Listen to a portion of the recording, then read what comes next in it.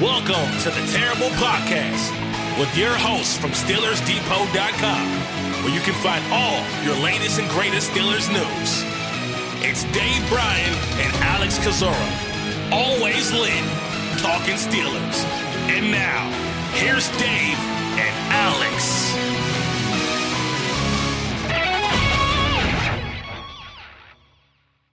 Welcome to the Terrible Podcast with Dave and Alex. I am Dave Bryan of SteelersDepot.com, and obviously I'm doing the opening today, and that means Alex Kozora is not with me. Alex has made his annual trek down to Mobile, Alabama, for the 2023 Senior Bowl, which is getting underway this week. Actually, I think today all of the activities begin down there. He'll be down there all week. And we'll be flying back, I think, right before the game gets underway next weekend.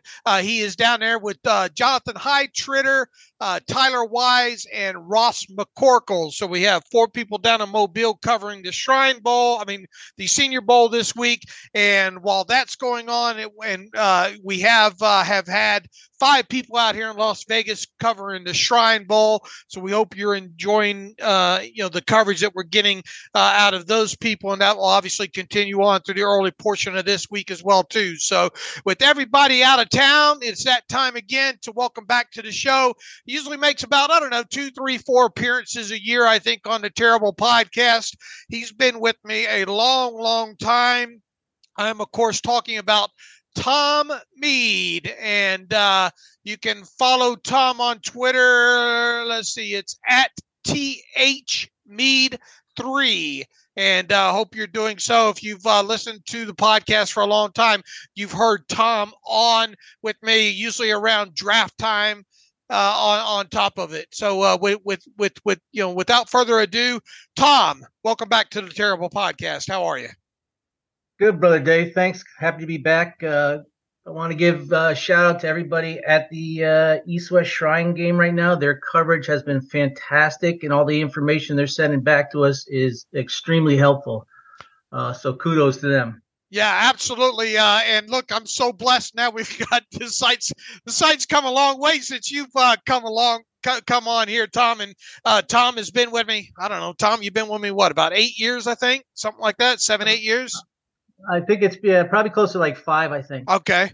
All right. Yeah. It does feel like you've been with us for a long time here. I found Tom actually on Twitter, and Tom was one of those. He went through the Scouting Academy and all. He's obviously a Steelers fan, and Tom was one of those guys that, he would just post his work on Twitter, go about his business, and showed his work along the way. And you could tell that Tom has some good experience over the years at pre-scouting players ahead of like the draft, and obviously during Senior Bowl and Shrine Bowl time. So a lot about what we're going to talk today is about players that Tom has already kind of pre-scouted ahead of the Shrine Bowl and Senior Bowl taking place.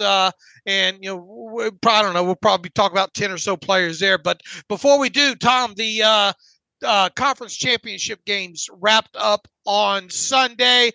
We have now are preparing for the Philadelphia Eagles and the Kansas City Chiefs to square off in the Super Bowl a couple weeks from now. First game was obviously a bit of a dud, if you will. Mostly, I think you could chalk it up to injuries, specifically at the quarterback position, penalties for the 49ers, and some I guess a little bit of more in that would be the way the Eagles were able to run the ball, especially to the weak side of the formation there throughout the game. So then the nightcap was obviously a much closer game, much more exciting game, with the Kansas City Chiefs breaking the tie with the Cincinnati Bengals there late in the game to move on to the Super Bowl. So let's start first with kind of your general reaction, Tom, to the Eagles game against the 49ers there.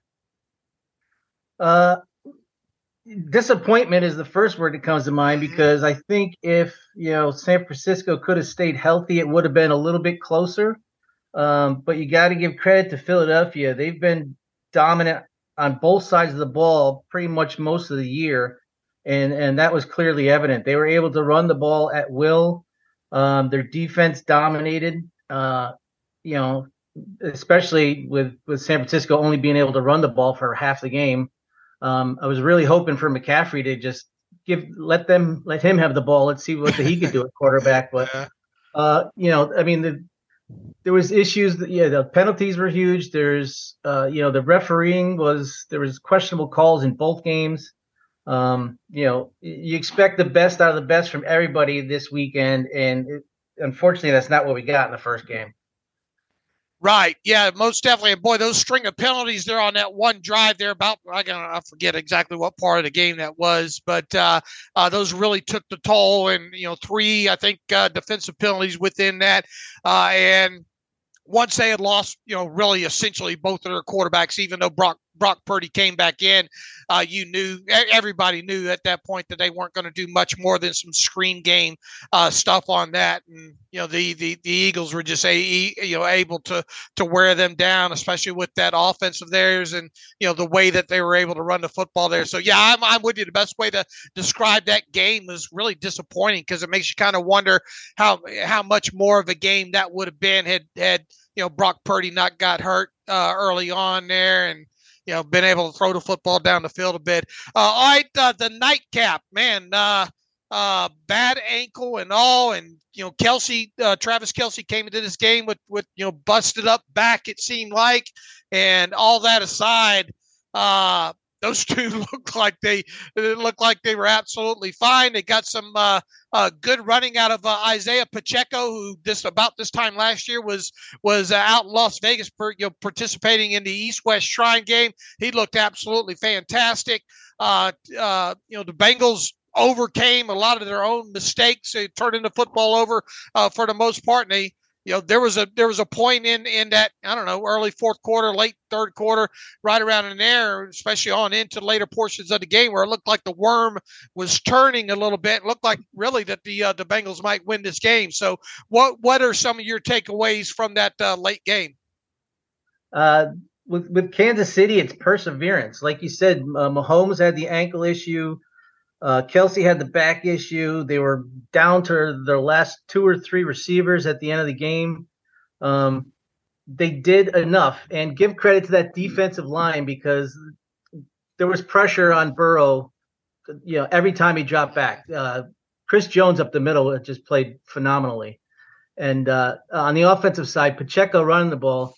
Our team out there last year, Dr. Mel, I think, was all over him. Yeah. And Josh was all over him, and that dude runs angry, and it's fun to watch. He's hard to tackle.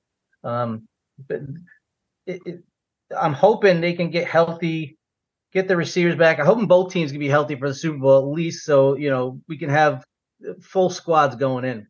Yeah, and that's, I guess, the good part about there being now a 2-week lag here, because I think I read a tweet late last night that Juju Smith-Schuster could barely walk, and I think, like you said, they got a couple of receivers banged up in it. But that Pacheco, man, for a small back, small size, you're right, he does run angry and is pretty decent in short yardage, and obviously can catch the football out of the backfield and make people miss. And he gives a lot of effort in pass protection as well too. There. So early thoughts on the Super Bowl. Right now, I'm thinking it's going to be. I like the Eagles. I mean, they've been the best team overall the entire season. I think on both sides of the ball, they can make plays for you to win games. And, if they can control the ball and control the clock by running it like they have been and limit the chances the Chiefs have, I think the Eagles are going to come on top.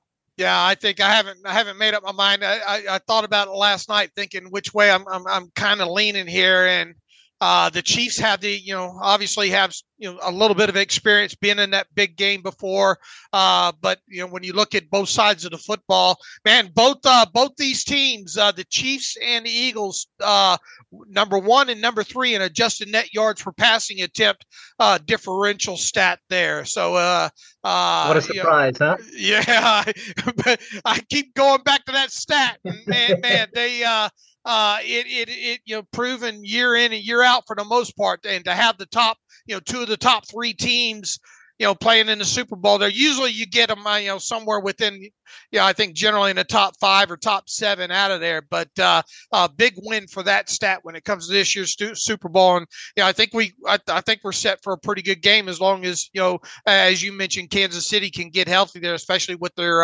wide receivers there.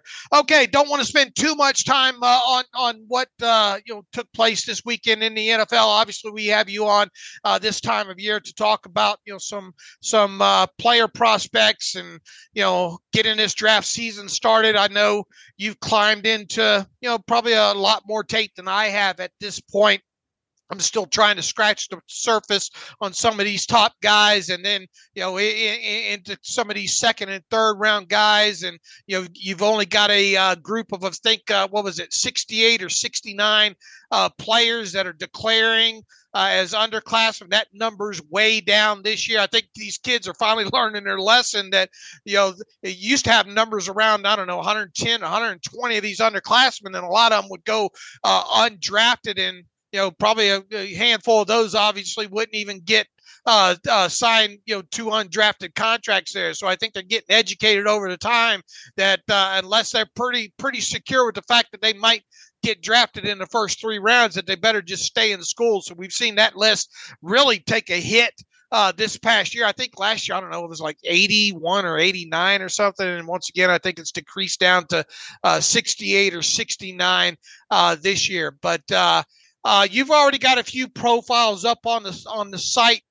Tom. So let's start with rolling down through those, and you giving us the kind of the 4-1-1 on each and how they fit with us, potentially would fit with the Steelers. Yeah, funny enough, 2 of the 3 profiles I've done so far are for underclassmen. So okay, I've jumped into that pool already. The first guy I looked at was Drew Sanders, an inside linebacker from Arkansas. He played his first 2 years at Alabama and was an edge rusher. He transferred to Arkansas, and Arkansas runs pretty much almost like a 3-2-6 most of the time. So they only have 3 defensive linemen and 2 linebackers on the field. So he got moved to the middle. So this was his first year playing inside. He put up good numbers over the course of the year. I think he had over 100 tackles. He had 9.5 sacks, 5 pass breakups.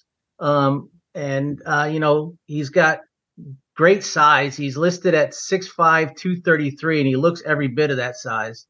Very athletic. He's got range from sideline to sideline. He chases the ball everywhere, even downfield. He played off the ball this year, but he has experience on the edge, which I think defensive coordinators are going to love, that they can use him on sub packages and use him as a pass rusher. He showed a good pass rush plan using a bunch of different moves with spins and swims and long arms. So there's definitely something to work with there. He's a very good tackler. He uses his length well. He's got the speed to chase down guys and uses his length to take down runners. He's got experience in zone coverage, but he didn't do a lot of man coverage. But I think with his athleticism, he can cover like tight ends and running backs on the regular. Obviously, it's going to take some time because he's still learning the position, but he looked. I was really impressed with him, and he's got room to add some bulk to his frame too. This is the type of linebacker I've been trying to get to Pittsburgh for the last couple of years. Last year it was Quay Walker. The year before that it was Jamin Davis. Both who were first-round picks. Both are long, lean linebackers who really only had 1 year of experience. But I'm trying to get that long,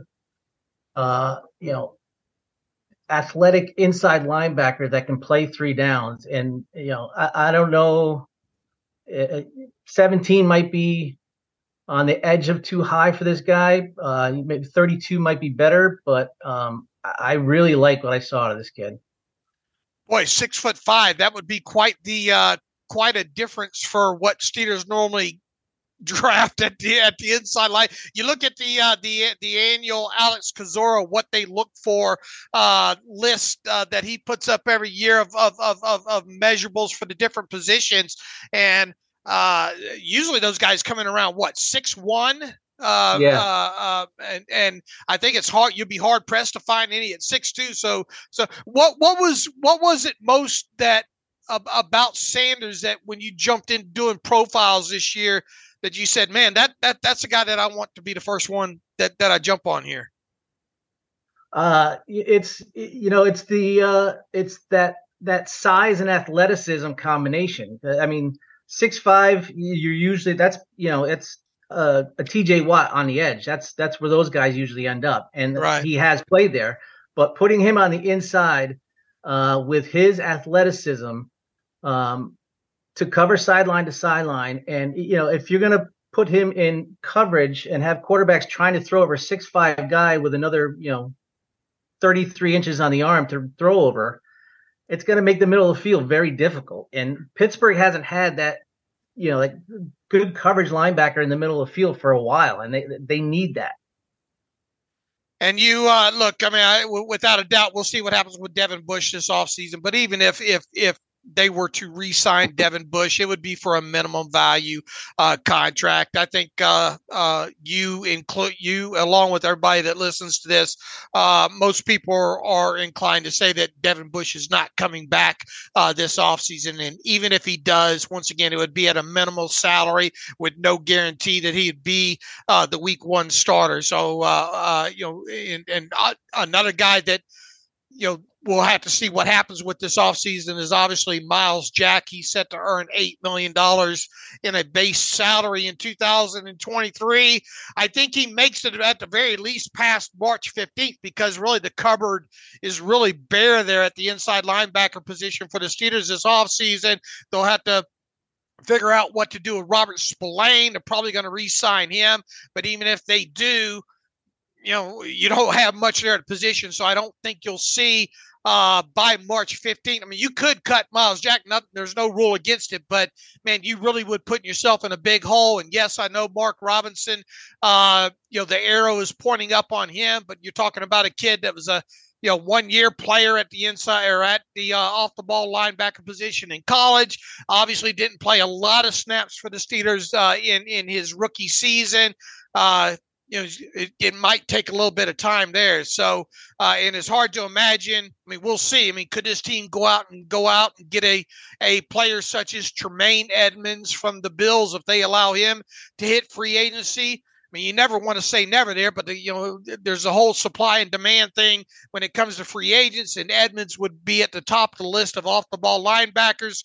So I still stand in the bucket of, man, I will be very surprised if this team goes out and gets Edmonds during the offseason. But if they do, it obviously would decrease the need of going early in the draft at the inside linebacker position here. But I think we both agree that the inside linebacker position in the Steelers defense is one that they probably need to address at some point during this draft, right?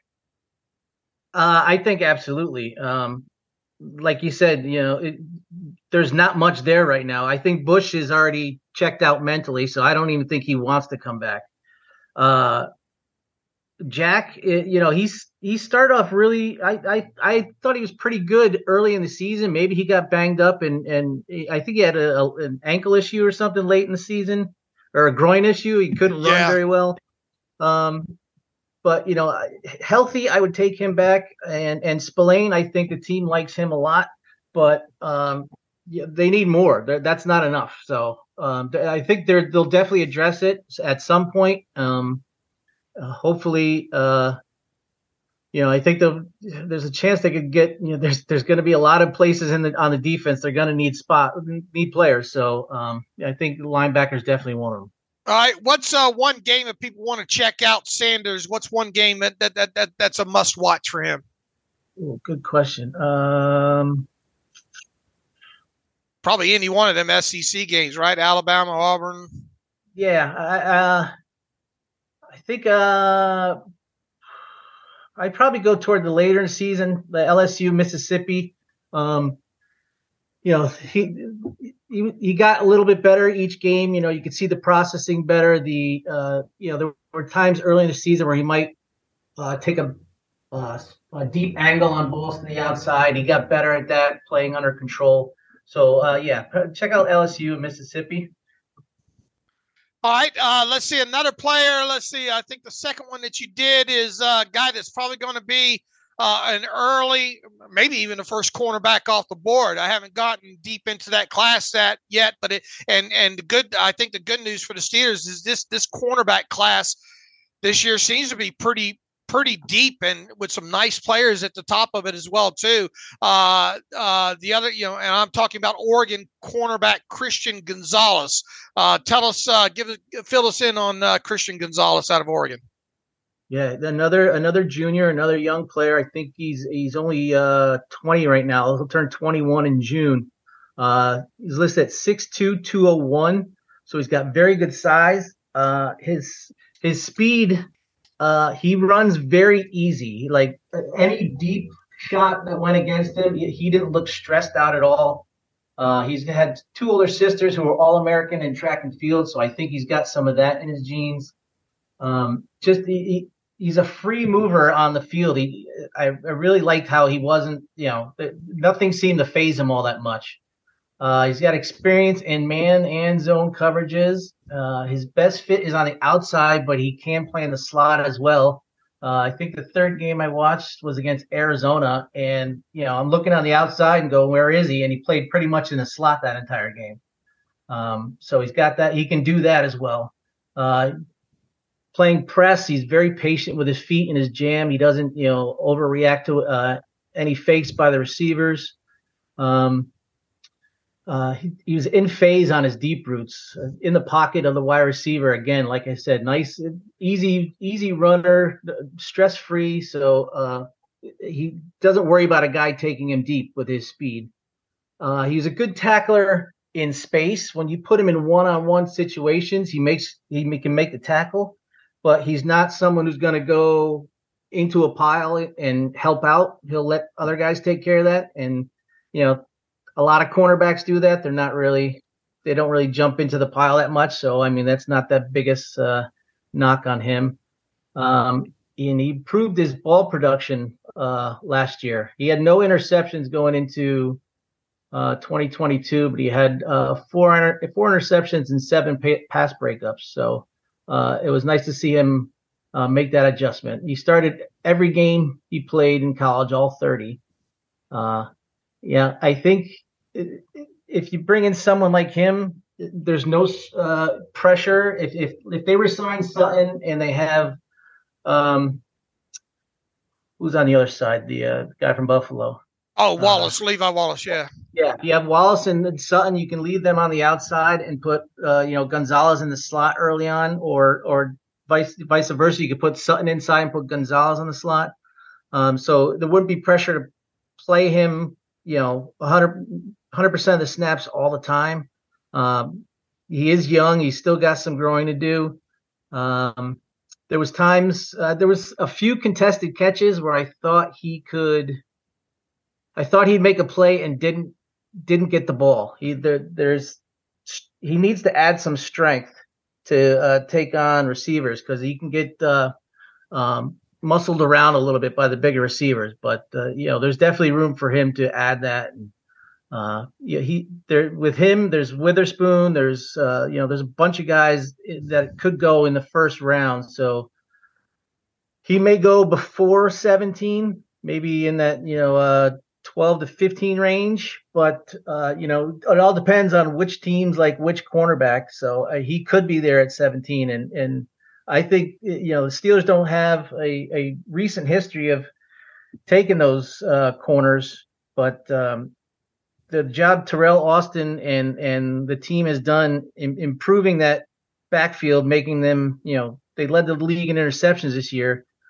I'd like to give them the benefit of the doubt that they can take a young defensive back and build him into what they want, compared to the past decade when people were completely against that. But if you're going to take a chance on a guy, a 20-year-old, 6'2", 200-pound defensive back's a pretty good choice.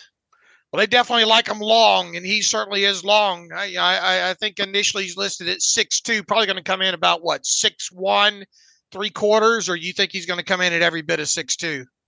I think he'll probably come in.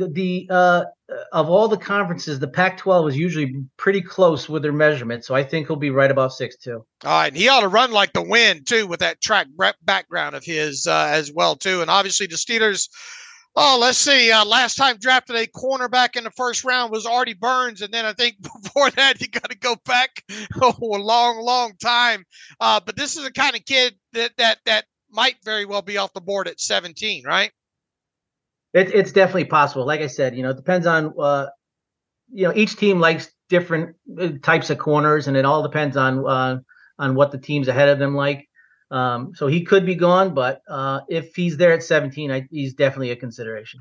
How would you rate his tackling willingness on a scale of 1 to 10? On the outside, like I said, when he's one-on-one, he's absolutely willing. And he's a good tackler. He wraps up. He takes guys down. It's just when there's a pile, he doesn't want to get into it. So if you want to dock him for the pile, I'd say his willingness is like an 8 on the outside, or maybe 8 or 9 on the outside, and inside's probably closer to like a 3. Okay. Will he come up and kind of lower that shoulder to turn, to get a play turned inside? Yeah, he will be the force player if need be. I'd like to see him do it a little closer to the line of scrimmage. He kind of does it, kind of far off, so there's room to run, but he will be that force player if needed. All right, pretty heady guy as far as understanding what he's looking at, you think? Yeah, in zone he was playing like a 3 deep. I really liked his route awareness, especially stuff coming from the other side of the field. He was very good at picking up anything coming into his area. I think he's got the head to play, and the willingness to stick to his assignment and execute it.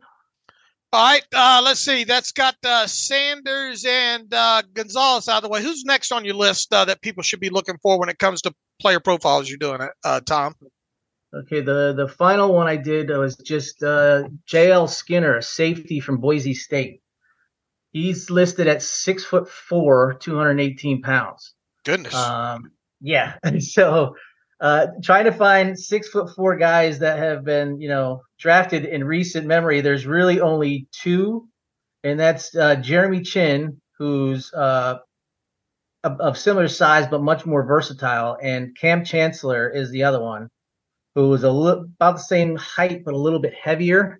So those are the guys, to compare. He's somewhere in between those two, I think. He's got experience playing the split safety. He can play in the box, and he occasionally played in the slot. At the NFL level, I would not want him covering one-on-one on the outside or playing the single high safety. His range is not that good. He's another one who's very good with the route combinations. He played a lot of cover 2 early, and then on dime situations, he dropped down in the box and play the curl flat or the middle of the field zone areas. He was good in those situations, reading the quarterback and making a play on the ball. Very active communicator. You see him talking pre-snap with everybody constantly. Runs to the ball. Physical tackler for his size. He's very lean, especially below the waist. He's got very thin legs, but not afraid inside or outside to come up and tackle the ball carrier. And for his size, he does a nice job of getting low too and getting under them so he can make the tackle. He's another one. When they put him on the edge, he'll force the ball inside if needed. Like I said, on the negative side, I want him at high safety, at the single high safety, or in pass coverage. If he's in man coverage, he's a little clunky with his change of direction and movement. And his speed is more of a build-up, so he doesn't have that great acceleration. But I think his speed numbers should be pretty good, though. He can get, once he gets going, he was able to run down guys pretty well. What's your kind of early look at him as far as potential where he might slot round wise? Round wise, I think probably a third rounder, I would say. He may. I was debating between third and fourth, and I went with a third round. He may slip a little just because he's probably, you only want to play him in a zone heavy defense, and he's best as a box safety. Okay. So he may have more of a limited role, but getting a big safety like that to make again, another guy that's hard to throw over. And he's willing to make tackles. I think he'd fit in a box, and Terrell Edmunds is not a definite. So they're going to be looking for someone like that if Terrell Edmunds signs elsewhere. I don't know if Skinner is as flexible enough as the team likes to use their safeties, but he's definitely a guy to keep an eye on. All right, and it'd be interesting to see. They've got obviously two safeties in Edmunds and DeMonte Casey, both scheduled to be unrestricted free agents. Without a doubt, you would try to re-sign both of those two if you could, wouldn't you? Absolutely, they'd both be high on my list. I think Casey gives them the ability to move Minkah around more. They can play Casey deep and move Minkah around, which I think is a huge benefit to the defense. And I know Edmunds is a kind of a hot button for some of the fans, but I think the past 2 years he's played really well. Especially he's made more plays, as a blitzer. He's made more plays on the ball in the air, and I think he's played really well, especially closer to the box. So I think those two will be very high on the re-sign list. Yeah, look, I was, and I've said this several times, I was real excited starting around preseason time about Casey, especially when it came to his tackling, and was really looking forward how they might be able to use him. And obviously he got hurt during the preseason. He had to wait half a season to get him on the field. But once he did, obviously his return coincided with TJ Watts. But that defense really took off, it seemed, at that point. Obviously, the quality of competition, the teams that they played in the second half needs to be factored in and all like that. And, I'm with you on Edmunds as well, too. Edmunds is never going to be that flashy guy. But I think just, at least incrementally throughout, since he was drafted, he's made some slight improvements. It's more of kind of, I guess, the devil that with him until you can get that next starting young strong safety in the building. But if this team probably does draft a safety at all this year, you would think it would be more of the strong safety type, right? Absolutely, yeah. Again, like if it could sign either one of those guys, if they sign Casey, that gives them more flexibility, but they're going to need that guy down inside. So I think the box safety, the big tackler guy, I think is what they'd be looking for. All right, let's move along into, got the Shrine Bowl going on right now in Vegas and all. And, we've been able to pass, quite a bit of the, you're obviously not out here in Vegas, but, we've been able to pass along quite a bit of the all 22 practice film along to you. And you've done some scouting ahead of it as well, too. I think a couple of years ago, you were the guy that initially turned all of us on Steelers Depot, on Alex Highsmith. And, man, what a find that has become. So why don't you just kind of roll down the guys, that are participating in the East-West Shrine Bowl this year that have your attention, that you think kind of fit, what the Steelers look for? Okay.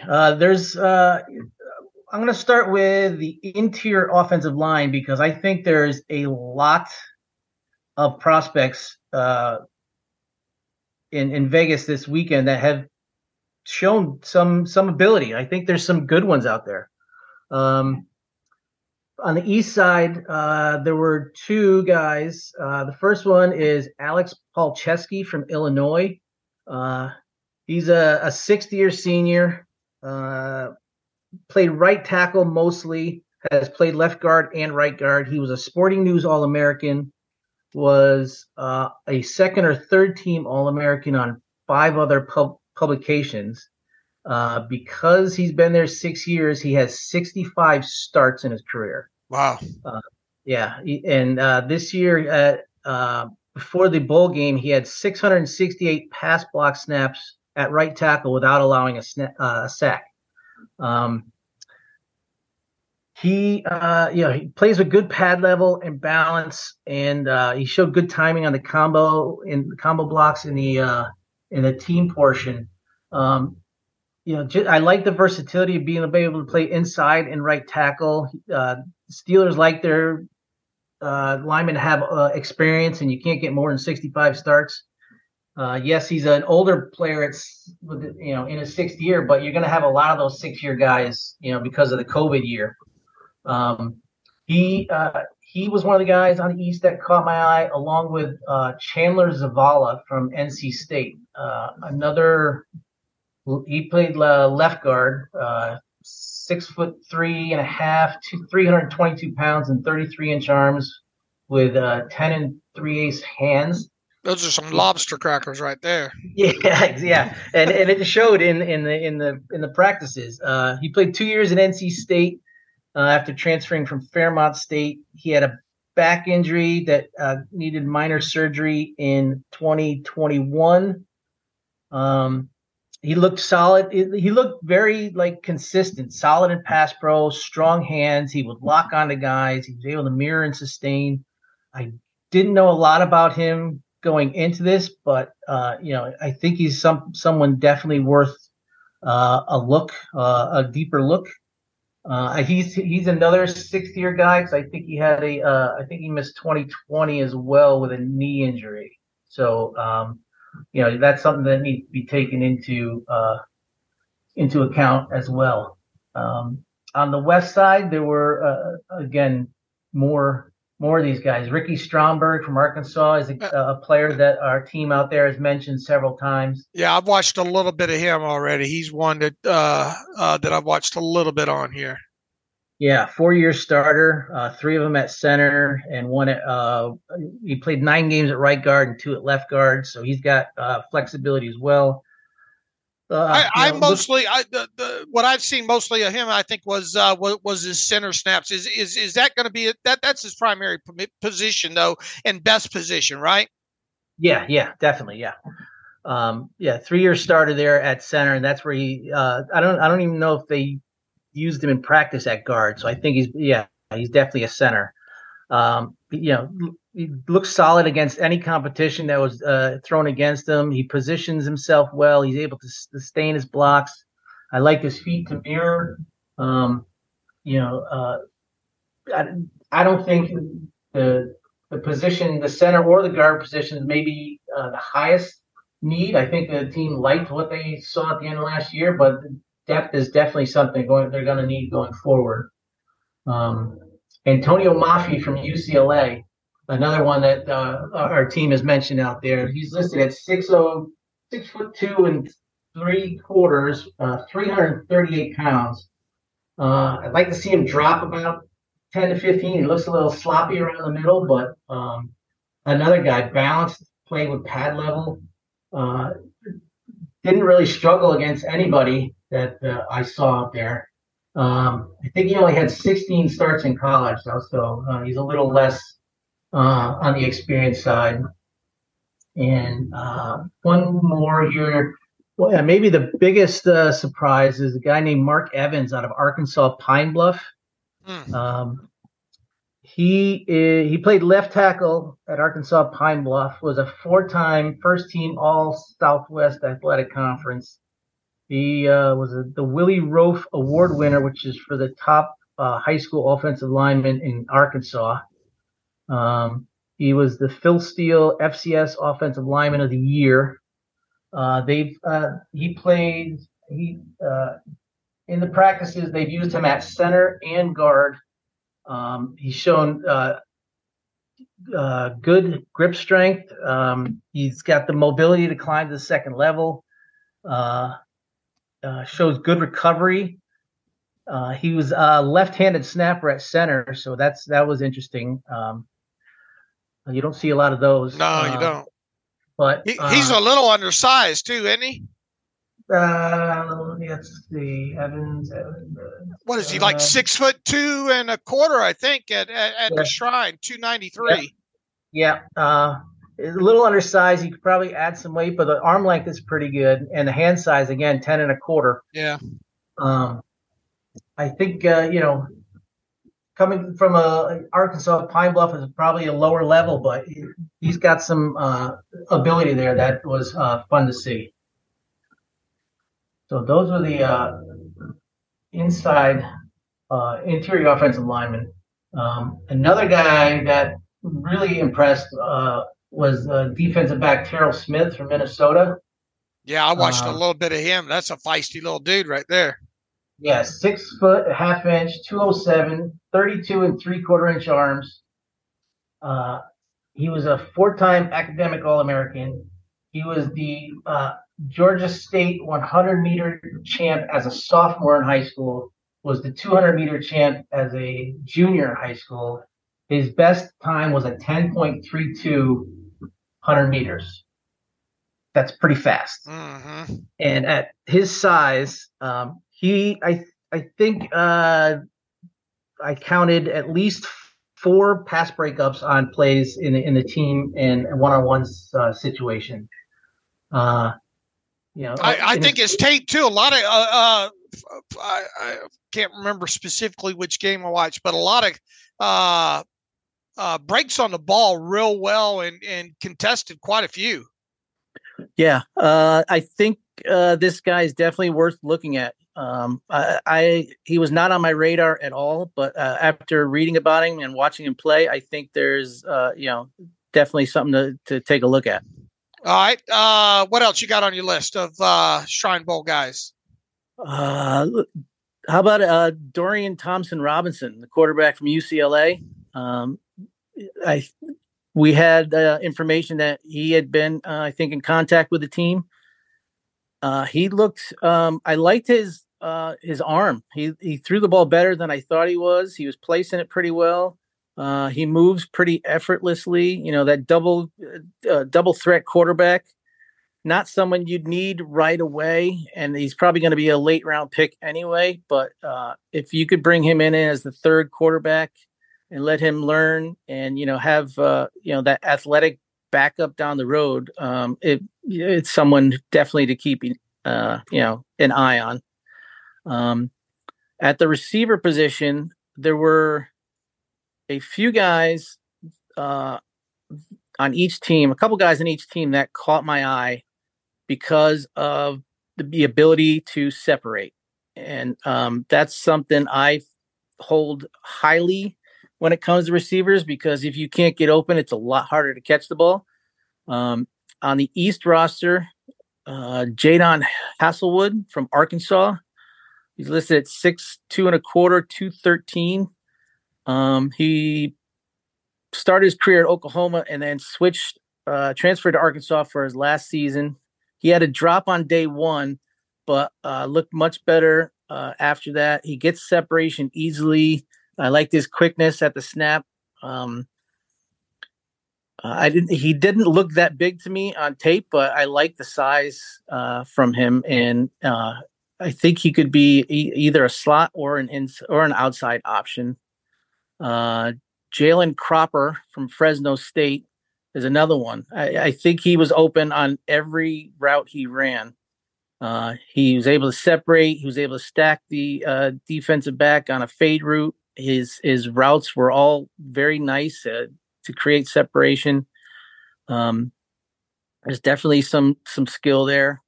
He's more. Is he more of a slot guy, or was he kind of an X, or what? Cropper was in practice. I haven't watched really the game film yet. I just went off the practice stuff, and I'm not sure where he'd fit. Let me look at his size. He's a little undersized at 171, isn't he? Yeah. Yeah. So he'd definitely be a slot guy.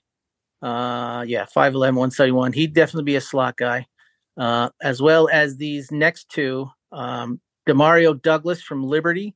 He's really small, just a hair under 5'8", 175. He had 172 catches in college and almost 2,200 yards. He showed some juice. They ran a reverse with him. He had a nice whip route. Again, another guy that separated consistently from the slot option. And the final one was Dallas Daniels from Jackson State. He had a circuitous route. He went from Arizona Community College to Northeast Oklahoma to Western Illinois and ended up in Jackson State. He had 63 catches last year, 692 yards, and 6 touchdowns. Again, the ability to separate, quickness, made a nice catch on a back shoulder throw. Not names that were really on my radar, but are definitely, that's the Steelers need a slot receiver, someone who's going to be able to produce, because they got nothing out of that for pretty much the entire year. So I don't know if that's going to come from the draft or from a free agent signing, but I think there's going to need to add someone there. And obviously Zay Flowers is a guy that's garnering a lot of attention, probably going to be the player at this year's Shrine, the highest drafted player at this year's Shrine Bowl. Some people even have him, I think, going first round. But you would think somewhere within those first two rounds, a guy like Zay Flowers is going to come off the board. So, Boston College prospect or product, and Mike Tomlin has spent a little bit of time around Boston College last couple of years there. If this team does go wide receiver, let's say first 4 rounds of the draft, would you expect it to be more of a slot guy or a big slot guy? They obviously have Calvin Austin coming back, didn't play his rookie season due to a foot injury. To me, it kind of feels like if you think that you've got something there in Calvin Austin, maybe you go with a little bit of a bigger slot guy, and maybe even somebody that's got a little bit of versatility to him positionally as well too. Absolutely, because if they don't have much in the slot behind Pickens and Johnson, you don't have much either. So they're going to need someone who could fill that role if, unfortunately, one of those guys ever got injured. So if someone that has the versatility to play outside, has a little bit more size, but can kick into the slot as well, I think that's the route. I don't think they're going to specifically look for like a Z or Nick, right? Yeah, or a small slot. Yeah. Yeah, I think it'll be more of an X that can play the slot as well. One of those guys, and the only reason I know about him is because the Steelers did, another guy that our guys in Las Vegas talked to, and he said, which all these guys end up talking to all the teams anyway, I think. But Bryce Ford Wheaton out of West Virginia, 6'3.5", 222 pounds, 33 5/8 inch arms. Overall, and you turn on the tape on him, and I think predominantly, I think I watched the Pitt game, and I forget which other one I watched on him, but I think he was primarily used at West Virginia as an X receiver, but in digging a little bit deeper, I think, probably 25 to around 25 targets or so for his college career out of the slot. He's got that feel to kind of one of those later round big slot candidates. Have you watched any maybe outside of the Pitt game is what he's I think pretty much known for, at least what most people recognize him for. Yeah, I haven't really watched a lot of him or other than the practices this week, but his size is very intriguing. I mean, his wingspan is almost 7 feet. It's with the 33 and 33 5/8. Yeah, he's got a wingspan. That's monstrous. So yeah. He can scratch. He can scratch his back without issue, I don't think. Absolutely. Yeah, he's. We've heard good things out of the team out there, and he's going to be worth a look. you view this wide receiver class as pretty deep overall? It feels like it is. I think so. Yeah. I don't know if there's too many real standouts in it, but I think there's a lot of depth there. Dontavian Wicks is a name that comes to mind from Virginia. There's I think there's going to be guys that can be had in the third, fourth, fifth round. What about the defensive line and edge that fits the Steelers? A guy that I've watched a little bit before they got started out in Vegas is that PJ Mustipher out of Penn State, 6'3" and 3/4, 315 pounds. More of a run stuffer, I think, than a pass guy. And I don't think he, at least from what I've seen on him, he doesn't project as a guy that could play that, at least not initially, that 3-eye or the 4-eye or the 3 tech along those lines. Feels like if he came in as a late round guy, he would be more of a 0 or 1 technique. In a 3-man front there. He's one guy. And then I think the Texas kid is the other one that's turning some heads there. Yeah. Mustipher, he's a 2-time captain. He had 28 starts. He only had 3 sacks, so he doesn't really produce as on the pass rush side, but he's really strong and is a solid player inside. Like he plays with a little bit of an edge too. He got into a little scuffle with one of the players.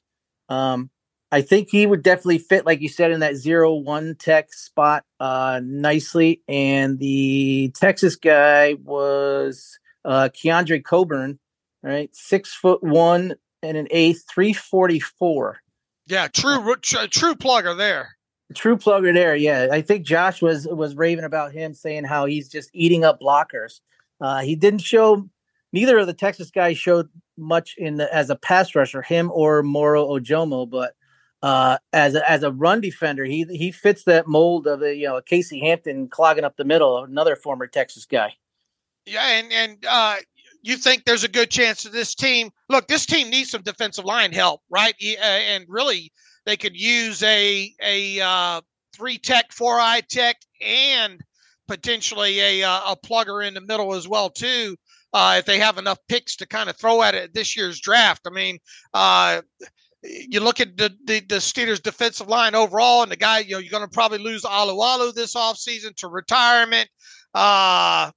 We're still trying to figure out who is DeMarvin Leal? What's the plan going to be for him moving forward? You got Wormley coming off of a knee injury. What's going to happen with Larry Ogunjobi? Will he be back? If you don't bring back Ogunjobi and you got a guy like Wormley that's going to, potentially be sidelined to start the season, who is Loudermilk just a backup guy, or can that guy finally take that next step and be, kind of the complement to Cam Hayward over there? We'll see if this team goes the free agent route it really feels like they've got to throw at least one pick of their first 3 picks at defensive line, doesn't it?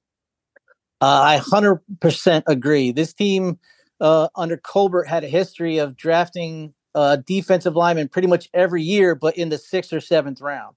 They need to invest on something earlier because, like you said, there's the possibility of several holes, and there's the 2 young players. We don't know what they have in those yet, so there needs to be a significant investment.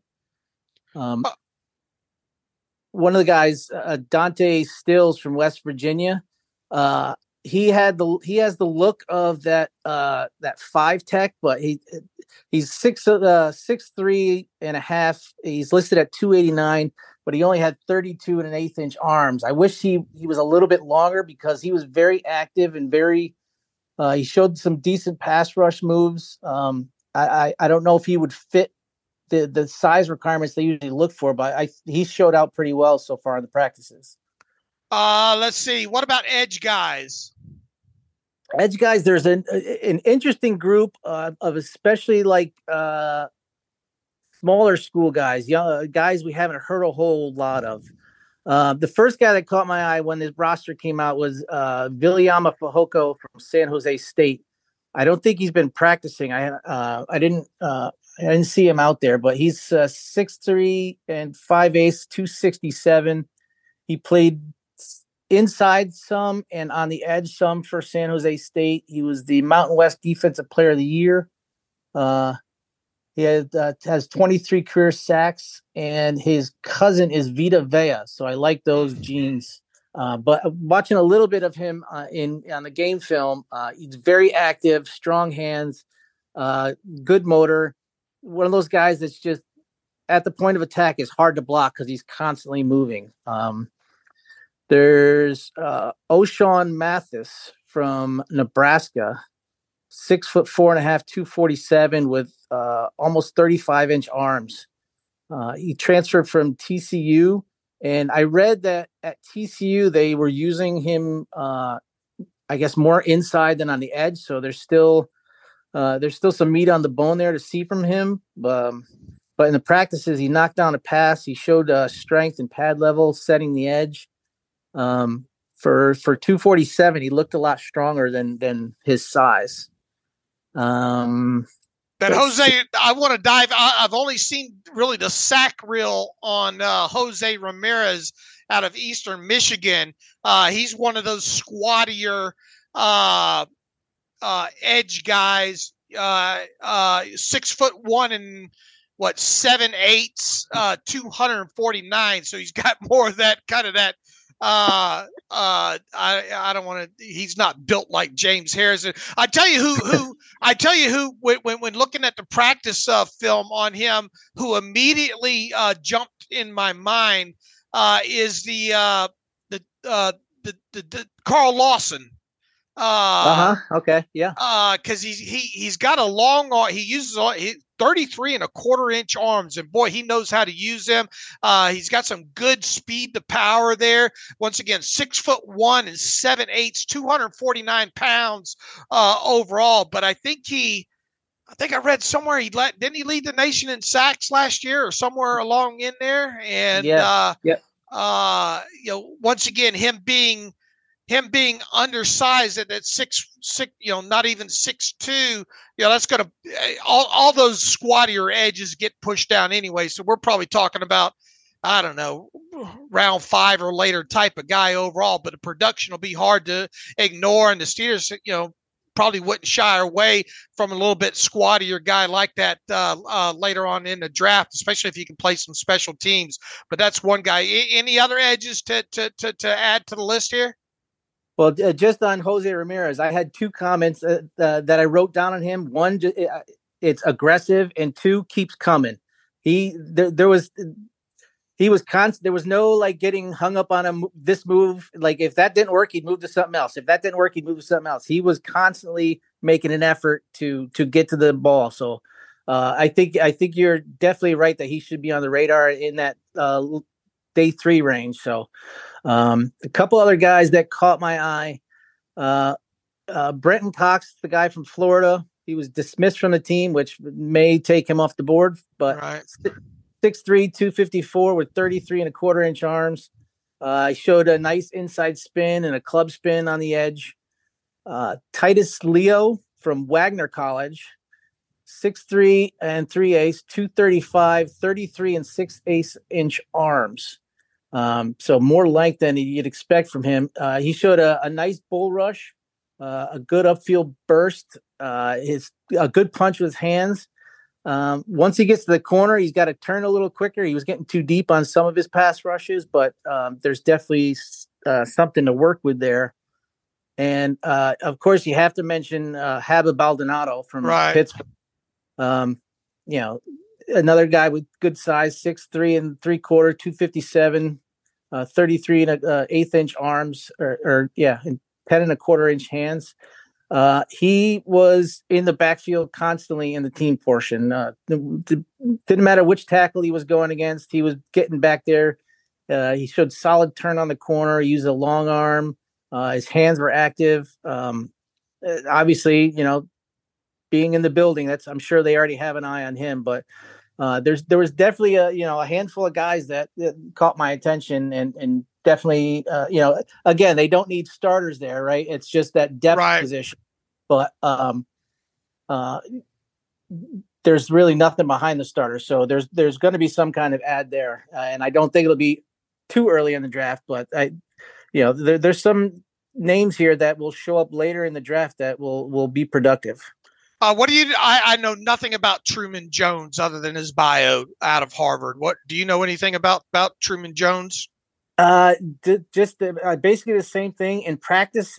He looks he's a little thin below the waist.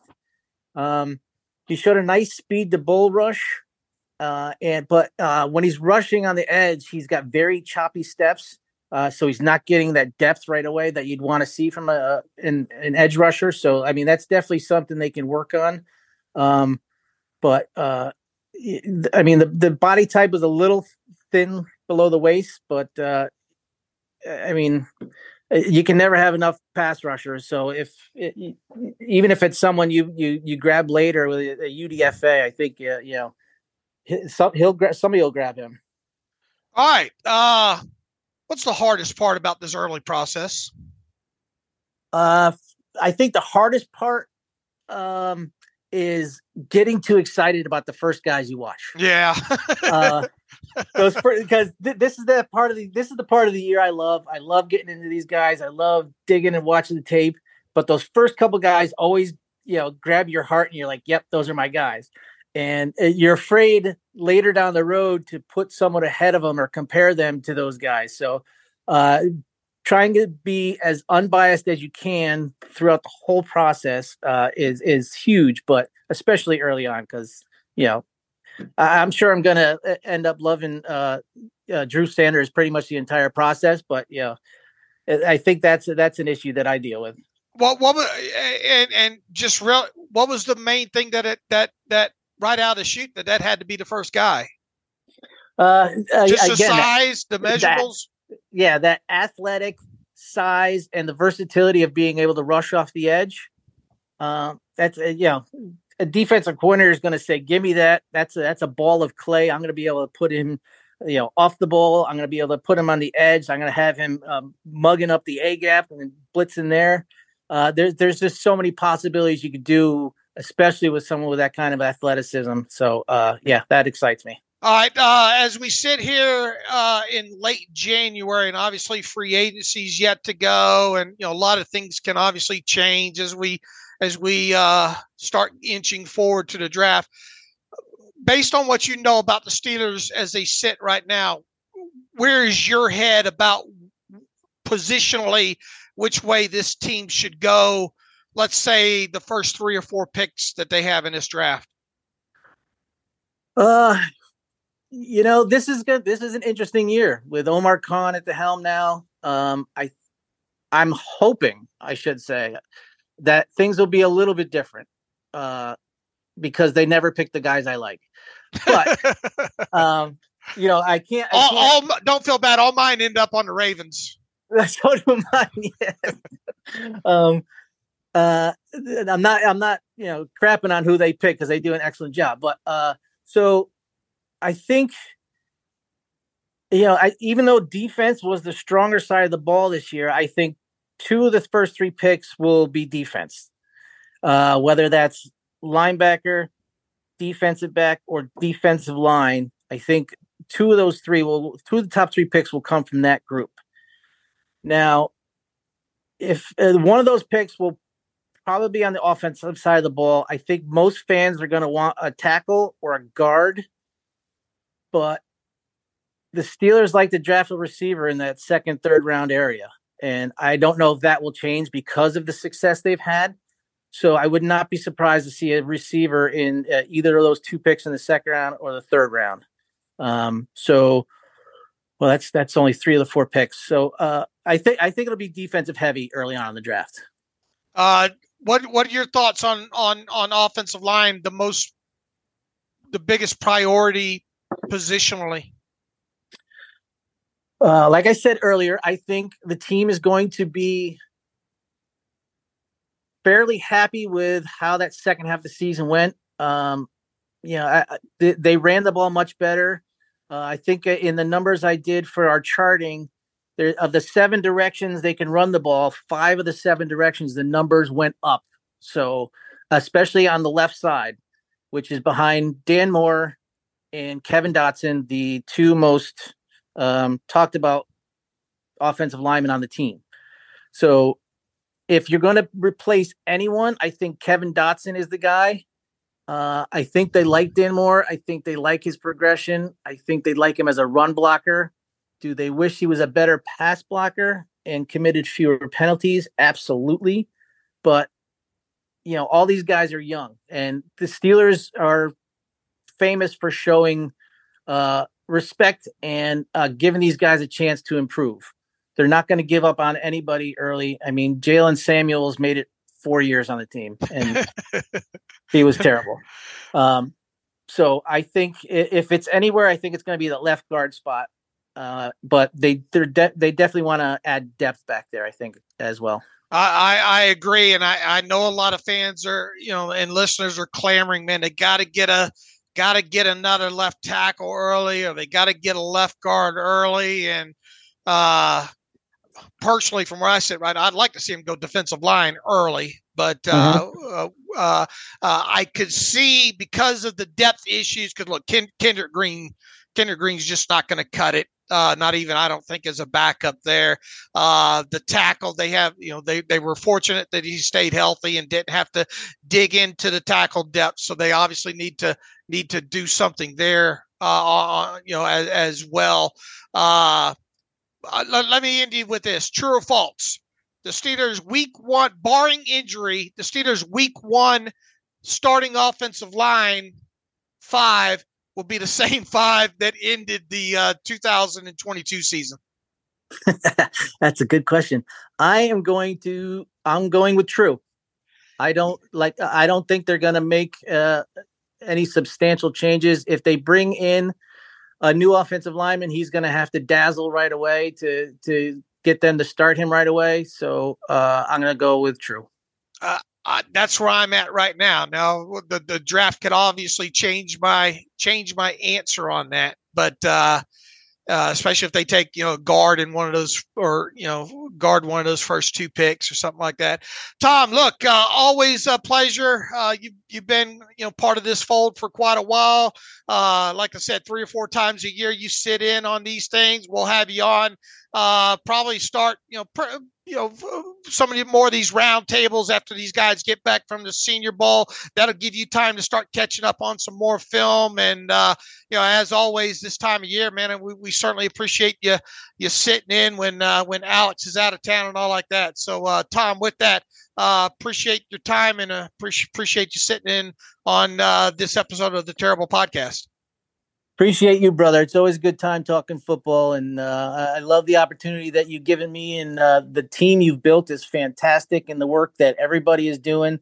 So all you listeners, make sure you follow every single one of them, because we got a lot of information coming your way. I appreciate you too, brother Tom. And you can follow Tom on Twitter at THMead3. He's easy to find there. Just enter that in if you're not already following him, and you should be able to follow him fairly easy there. And once again, we'll be having him on some of these roundtable podcasts that we're that we'll be doing. So with that, you can follow me on Twitter at Steelers Depot. Follow the site at Steelers Depot. Follow Alex on Twitter at Alex_Kozora. Follow the show at Terrible Podcast. Email the show, theterriblepodcast@gmail.com. If you like what we do and want to donate to the cause, SteelersDepot.com. Hit the donate button. Also have an ad-free version of the site as well by going to SteelersDepot.com. Hit the ad-free button. We have a link up there in the bar to all the draft profiles. We'll start trying to get those organized a little bit better for you on the site as well too. So until Wednesday, as always, thanks for listening to the Terrible Podcast with Dave and Alex, and today Tom Mead.